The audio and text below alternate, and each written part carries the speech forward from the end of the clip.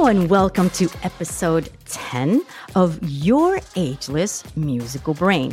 My name is Lucelena, and my very special guest today is a sought-after speaker at international conferences and symposiums, a program director and founding teacher at Dance for Parkinson's program of Mark Morris Dance Group. He serves on the board of Davis Finney Foundation and the Georgetown Lombardi Arts and Humanities program, as well as the Dance and Creative Wellness Foundation. He is a founding member of the Dance for Health Committee at the International Association of Dance Medicine and Science. David has led classes for people living with Parkinson's disease around the world and has trained more than 2,000 teaching artists in 25 countries in the Dance for Parkinson's disease approach. He received a 2010 Bessie New York Dance and Performance Award for his performing career with Mark Morris Dance Group. David, it's an honor to have you on the show, and welcome. Elena, it is such a pleasure to be here. Thank you for having me as your guest.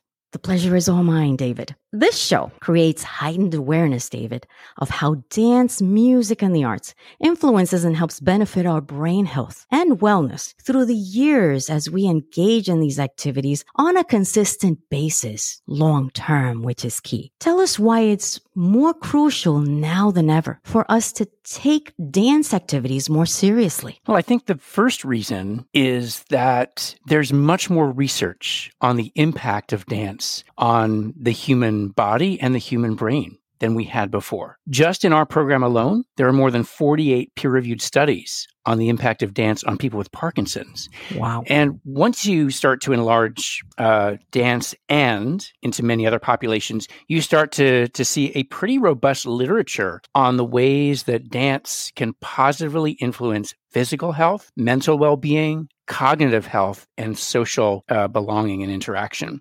So as our society becomes more and more complex, and as we are living longer and starting to confront some of the challenges of aging, particularly with the more frequent onset of neurological conditions like Parkinson's and dementia, as we live longer and we're more vulnerable to those conditions, we need all hands on deck for helping all of us age gracefully, age well, and age in partnership with medical treatments, but not only relying on them. So I think the ways that dance and the arts can supplement medical care in maintaining well-being and maintaining physical health, maintaining mental health is really compelling.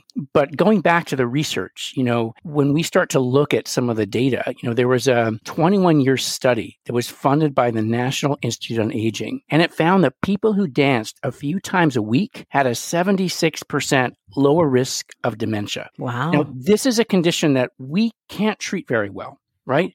Medical treatments, pharmaceutical interventions don't really do much for dementia. So if we have an intervention that can help stave off or slow the progression of dementia, that's something we should look at. And it turns out that that's actually dance. When we looked at a 3-year study on people with Parkinson's dancing once a week, we found that a Dance for Parkinson's class significantly slowed symptom progression. Now that means we can't stop Parkinson's. Parkinson's is a neurodegenerative condition for which there's no cure. But if we can slow down that progression and give people a better quality of life for longer, that's a significant finding, and that's a significant reason to be dancing. But above everything, dancing is enjoyable, it's social, It gets us off of our screens, right? It gets us interacting in the way that we humans are designed to interact with each other and with our bodies and with music. It's something that we've been doing as a species for millennia. And there's a reason that it survived in us as a species. One of those reasons is because it is such a social connector, gives us a sense of belonging. And as we fight a pandemic of loneliness in our society across the age spectrum, something like dance can really help to fight against the isolation that I think people of different generations are feeling right now. Wow, yes. And you said loneliness because we can dance alone. And it has great effects on the brain. I also realized that thinking preventive from what I'm hearing you explain, then that means that if we think in preventive terms and help ourselves, if at any moment we feel depressed or feel down, just change your state and move. Wouldn't you say, David? Changing your state through movement is incredibly effective. We see this across the spectrum, from kids living on the autism spectrum that I've worked with, from older adults who are quite sedentary. Suddenly, when they start to move, and they start to move with music, because I know this podcast is about the musical brain, right? When we become musical beings through our bodies, through dance, it completely changes how we see ourselves, how we see the world around us, and how we're able to cope with challenges. I see this in our Parkinson's dancers every day. People coming into the room with a lot of challenges, a lot of burden of the condition, and leaving with a sense of lightness, a sense of grace, a sense of rhythm that, again, it might last for an hour, might last for a day, might last for the rest of the week, but it does transform. It does make a significant change in how that person is oscillating and vibrating in the world. And sometimes even that change for an hour can reset us to see things differently and to give us a sense of hope. Yeah, exactly. And also helps with depression, right? We think about preventing, right? Yeah. And, we're only just starting to understand the connection between the body and the brain. We are decades behind where a specialty like cardiology is now, but that's also because the brain is a much more complex organ than the heart. And it takes many more resources and tools to really understand. But we're starting to see how connected they are, how much the brain influences the body, but also reverse direction, how much the body can influence the brain, particularly in movement. So moving can absolutely change our brains, change how we view ourselves, and change our mood. And that's significant. Right. Yes, absolutely. So is there a difference, David, between dance medicine and dance science? Oh, that's a great question. Well, yes, I would say that dance medicine is the specialized field that helps treat dancers, professional or recreational, helps treat dancer injuries in a way that enables them to perform at their highest level. So I would say the equivalent of dance medicine would be sports medicine. In fact, I would say there's a lot of comparison between the two because it takes a special kind of approach to treat dancers who have very specialized injuries and who can't wait to get back to dancing and performing. Dance science is related, but I would say dance science is a much broader field because it incorporates the study of the impact of dance on the body, on the brain, and really understanding the neuroscience of dance. So I would say that the research on dance and Parkinson's is part of dance science, right? That's part of understanding why dance can be a powerful tool in helping people with neurological and other physical conditions. And that's where we fit into a bigger field. But I wouldn't call our program dance medicine. I would call it perhaps dance as medicine or dance for health for sure. But dance medicine in the context of the International Association of Dance Medicine and Science is really focused on medicine for dancers. Awesome. Thank you for that explanation. And aside from helping people improve their motor skills, David, does the Dance for Parkinson's approach also help with brain health, for example, such as reinforced learning or remembering a dance move or steps in people with Parkinson's disease? Yes, it does. We've seen this anecdotally and also in some of the research. So in addition to physical benefits that include improved balance, improved gait, reduction of tremor, and improved functional mobility through dance participation, we are seeing some research on dance and cognition, particularly as it pertains in Parkinson's to executive function and to episodic memory. So you asked about sort of that idea of remembering steps, and you wouldn't be surprised to hear that, yes, in the research, we see that dance can actually help people improve their episodic memory. That is, remembering things in a sequence, because dance is a language. When we're dancing, we are moving in movement sentences. And just as I'm speaking now, there's a certain sequence of movements that make a kind of logical sense. It's a sequence that a teacher might teach in a class and then practice several times and then encourage the class to do it together. Now, if somebody does something out of sequence or they change it, that's no problem at all. We are certainly not rigid in our approach to sequencing and episodic memory. In fact, one of the benefits of our program is that we welcome and value all kinds of movement and all kinds of approaches to the movement that we're facilitating in class. It's a very accessible and inclusive approach. But whether you're stringing together 2 moves or 8 moves, you are going through the cognitive process of that kind of sequencing and then having to remember those moves, which is something that is a challenge for people with Parkinson's. And that's why it's something that's really good to work on in class. It gives people a chance to practice those skills and to use devices like imagery or narrative or musical phrasing to help them remember those phrases. We also see that dance, as I said a little earlier, positively impacts psychological symptoms. So some of the research has picked up on changes in anxiety and depression in Parkinson's, as well as quality of life. These were all significantly improved through a dance for PD intervention.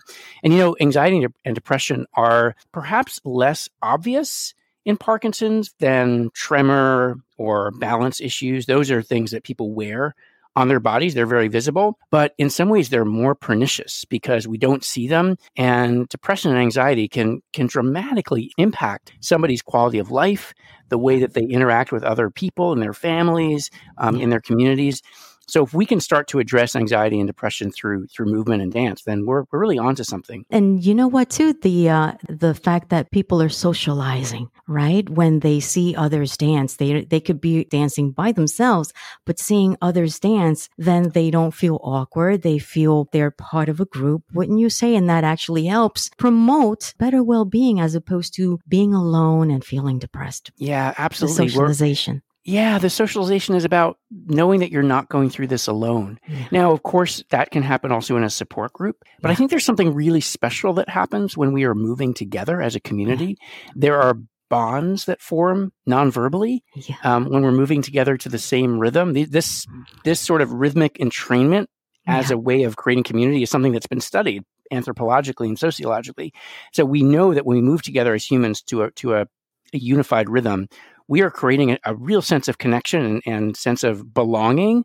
And you feel it when you're in a dance class, even if you're not doing every move the same as everybody else. So, I think the social part is really huge, particularly with a condition like Parkinson's, where people tend to become more socially isolated. And some of that has to do with being uncomfortable going out in the world. They're not sure if they're going to have difficulty getting back home, or they're not sure if their physicality will be misinterpreted. And people will stare at them, or people will think they're inebriated, right? So there are all kinds of reasons that people with Parkinson's tend to stay out of the public sphere. But this class is a safe space where they can really feel that they don't have to explain anything to anybody. They are there. They are accepted for who they are. They can share. They can express themselves, and they can really feel that they're part of a community. Yeah. And I think there are enormous emotional benefits to that, but we also use physical, sort of social cues as a physical motivation. So instead of just sticking our arm out, we say, can you reach to somebody across the room? Can you pass something to somebody next to you? Right? So those social cues are also prompting physical activation. And it's kind of this wonderful cycle that happens where social prompts can motivate physical action, and physical action can foster and sustain a sense of social belonging. So it's a beautiful ecosystem. Thank you, David. And David, you also co-produced 5 volumes of very successful at-home instructional video series for the program. And you also pioneered a very innovative project named Moving Through Glass, which is a dance-based Google app, I understand, for people with Parkinson's. Could you tell us about this exciting innovation? Sure. Well, the videos really came about because we realized that there were people who were not able to get to a class, but who still wanted to dance. And so the videos allowed us to invite them into a class that they could put on in their living room and dance along to. And of course, during the pandemic, that expanded into live interactive video through Zoom, where we and still do have live Zoom classes most days of the week for people to engage where they are if they're not able to get to an in-person class. The Moving Through Glass platform or project was really a way for us to explore possibility of people having a portable movement coach with them wherever they moved. So imagine if you're living with Parkinson's and you encounter something quite common in Parkinson's, which is freezing of gait. That is the inability to take a step forward, the inability of the brain to signal properly the body to take a step, and you end up being stuck on the floor, like your feet are actually glued to the sidewalk. So we thought, well, we know in class that we have effective techniques to help people get moving again, imagery, rhythm, sort of a choreographic plan. So we thought, what happened if you take those cues, you put them on a video that somebody can actually wear on a pair of smart glasses, Wow. so that when you get frozen, you could say, okay, glass, unfreeze me. It's all verbally activated. And then the video will start and it shows you a dancer starting to shift weight from one side to the next. Yeah. You'll hear the music and you can actually use this dance-based prompt as a way to get moving again. Yeah, I saw that. It's very interesting because, right, it's like surreal. You see a person in front of you, right? Yeah, you see, and they're the ones that they're guiding the moves. That's very awesome. Exactly, because we know that when you're living with Parkinson's and you're dealing with some of these challenges, having really strong external cues, visual cues, auditory cues, tactile cues can help you get moving again. And so by seeing a dancer in front of you and by hearing the rhythm, the idea is those are two really strong prompts to help somebody break out of a freeze. This was a prototype, so obviously it's, there are definitely some challenges in the technology, but we're really interested in taking this to the next level, and we'd love to find a development team and also a funding team that can help us really explore this idea and make it a usable consumer product for people with Parkinson's that they can actually use in their daily lives and bring the skills and strategies that dancers use into their daily mobility. That's why I'm so grateful you're here, so that together we can create more and more heightened awareness. Shifting a little bit, I'm curious, since you've been a speaker in different countries, how about Latin America? Have you gone to Latin America to speak? Because, we're all about the spicy movements, right? Salsa. And yet, I strongly feel that there's still a lot of stigma surrounding the meaning of when it's appropriate to dance, at what age it's appropriate to dance, and when it doesn't look right, at what age it doesn't look right to dance anymore. What can you tell the Latin Americans that are hearing us now about that stigma? Yeah, well, I think dance is everybody's right. And I think particularly Latin dance styles are so inviting. They're they're perfectly designed for older adults, for people with Parkinson's, though perhaps at a slower tempo, because they're rhythmic, they're recognizable, consistent patterns. They deal very much with balance and weight shift. I mean, think about salsa, think about bachata or rumba. Like, all of these styles incorporate weight shift. There has been a lot of study and research on Argentine tango and Parkinson's, because Argentine tango is a walking dance that focuses on balance. It requires awareness of balance and directional shift at all times. It's improvisatory. So we need to be able to be very present in our bodies as we're making those choices. So people living in Latin American countries are blessed with incredibly rich musical traditions, music that is really dance music. Among other things. So these rhythms are supportive. We use them in our class, even when we're not doing Latin dance moves, because those rhythms and the quality of complex syncopated rhythms that are coming out of the Latin American tradition are incredibly inspiring for dancing. So I think there's this rich cultural tradition. I would love to see more dance for older adults and more dance for Parkinson's in Central and South America and North America, of course, because Mexico is in North America. But we're starting to see more interest. We're starting to see more people train with us. There are currently programs in Venezuela, in Brazil, but we want to see more. We do offer a weekly program in Spanish that is offered on Zoom. And we have participants, and those classes, which are offered every Wednesday, incorporate Latin dance styles, Latin music. They're taught by bilingual teachers who are incorporating these styles. And we are welcoming in participants from the U.S., Mexico, Guatemala, Ecuador, Peru, Chile, Colombia, all over the Spanish-speaking world. So that's a way that people can start to engage. But we'd really like to have more community-based programming in in Latin America. So Wow. I'm hoping this will create a spark. Oh, of course. And speaking of that too, I just started my Your Ageless Musical Brain version in Spanish as a podcast. So that's a great idea, right? So we can continue creating value to communities in Latin America as well. And you know what? The Afro-Cuban beat, the African beat, intrigues me a lot as to how the brain is triggered, like that a certain part of the brain that is triggered in EEG scans when people are dancing fast-paced dance music of any kind. So that I always promote is start as young as you can. And because you are older, it doesn't mean that you have to stop, right? It doesn't mean that. On the contrary, you have to continue. You know, it does promote neuroplasticity in the long run. It also means, I think, that we can start dancing at any age. And I know that that's true because we have a number of people in our Parkinson's classes who have never danced before, and they're starting at age 70. And some of them, you talked about the stigma of dance. I think a lot of them have lived that through their lives, particularly men in the United States who are not accustomed to dancing, and for whom it might have been something that they never thought about. But now that they're diagnosed with Parkinson's and their doctor tells them that they should be dancing, they're fully into the class. I mean, they're all in and fully committed. They never miss a class. And they ask me, how did I never discover this before? Why has dance never been part of my life before?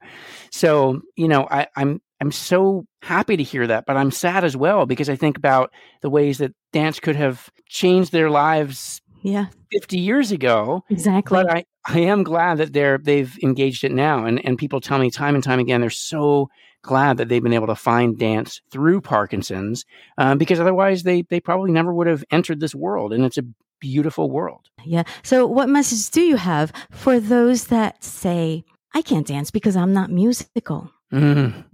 Interesting. Well, I can say that even though we feel that we're not musical, our brains are actually wired for music. We're one of the few species that actually That's the human DNA, right? It's in our human DNA, right? You don't have to know it or like it or have any training in it. It's in the brain. It's in there already. So the question is, how do I get out of my own way with my own hang-ups about dancing or not feeling comfortable with a beat and just allow myself to feel free in that class? That's what it is. Yeah. Leave the ego outside. No one in this class is judging you. I mean, that's one of the beautiful things about the Dance for PD class. No one is judging you. The participants aren't judging you. The teachers aren't judging you. No one. You're there just for you. It's something you can do for yourself. And we encourage people who've just walked in to just explore it. Just do what feels good. If you're shy or you don't feel like doing everything, no problem. Just sit and listen to the music. Enjoy the music. We have live music in most of our classes in New York. And so there's great music going on. Enjoy the social interaction. Do a few moves. And that's it. And what we find is over time, people start to do more and more because they start to feel less inhibited and more comfortable. But really, we all are born dancing, or at least we dance as kids. We don't really think about it. And then at some point, we feel the pressure of society saying, that's not for you. Yeah. Well, who is saying that? Why are people saying that? Dance is an incredible human gift. It's something that we can do. Very few species have that gift. And now that we know that it's also really good for us, we should all be dancing. Yeah, absolutely. Yeah, absolutely. Right. Promote the joy. David, it's been such a pleasure having you on the show. Awesome. And I look forward to more of these kinds of conversations so that we can promote this learning that so many people need to become more and more aware, and get rid of the stigma that for many, many years dance has meant in different parts of the world. Thank you so much. And you have a website? We do have a website, danceforpd.org. Thank you so much, David. We'll be talking very soon. Thank you so much for having me on the show. Oh, thank you. It's been an honor. Take care. Bye-bye. Bye.